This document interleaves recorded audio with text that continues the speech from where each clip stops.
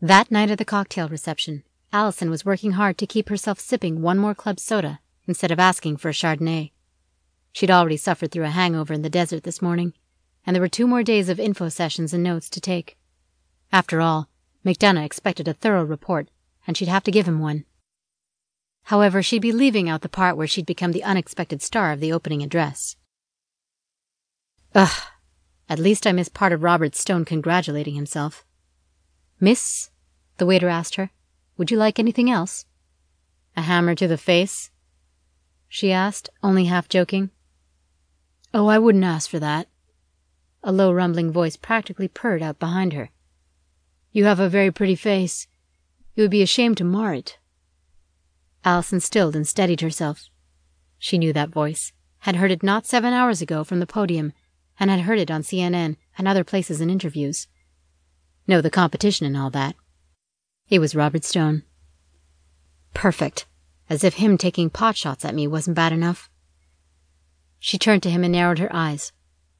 "Robert Stone, the pleasure is not mine."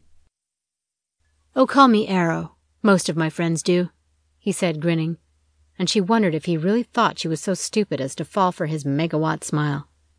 Of course, there were probably a ton of women who fell for it routinely. That and a flash of a certain black credit card. She took his proffered hand, adding a bit of pressure to her squeeze, letting her nails dig into the back of his hand. Allison was a kitten with claws.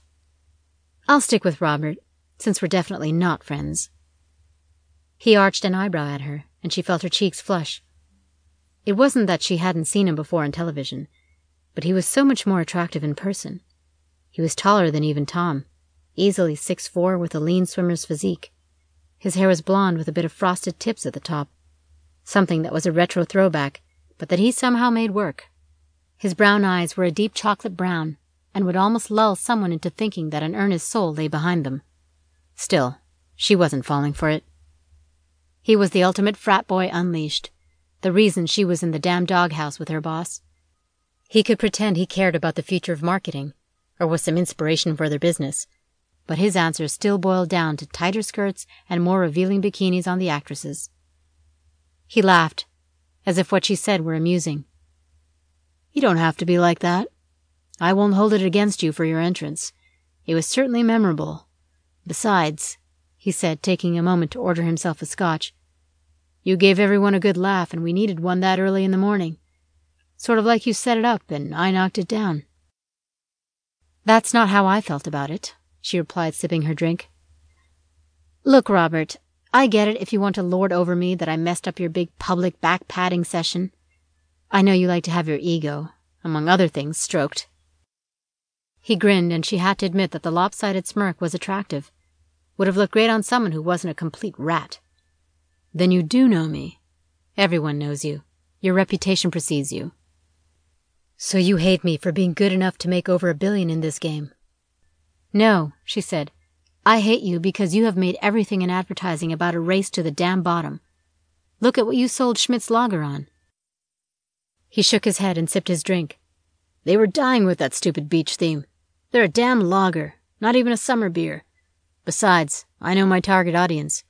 You think they care about anything more than getting off?" "Women drink beer too," she countered as she started to walk away. He grabbed her arm, and she could have forced it, broken away, but there probably wasn't going to be another chance for her to say her mind. She spun around and glared up at him, only then realizing how close she was to him, how she could feel his breath on her cheeks.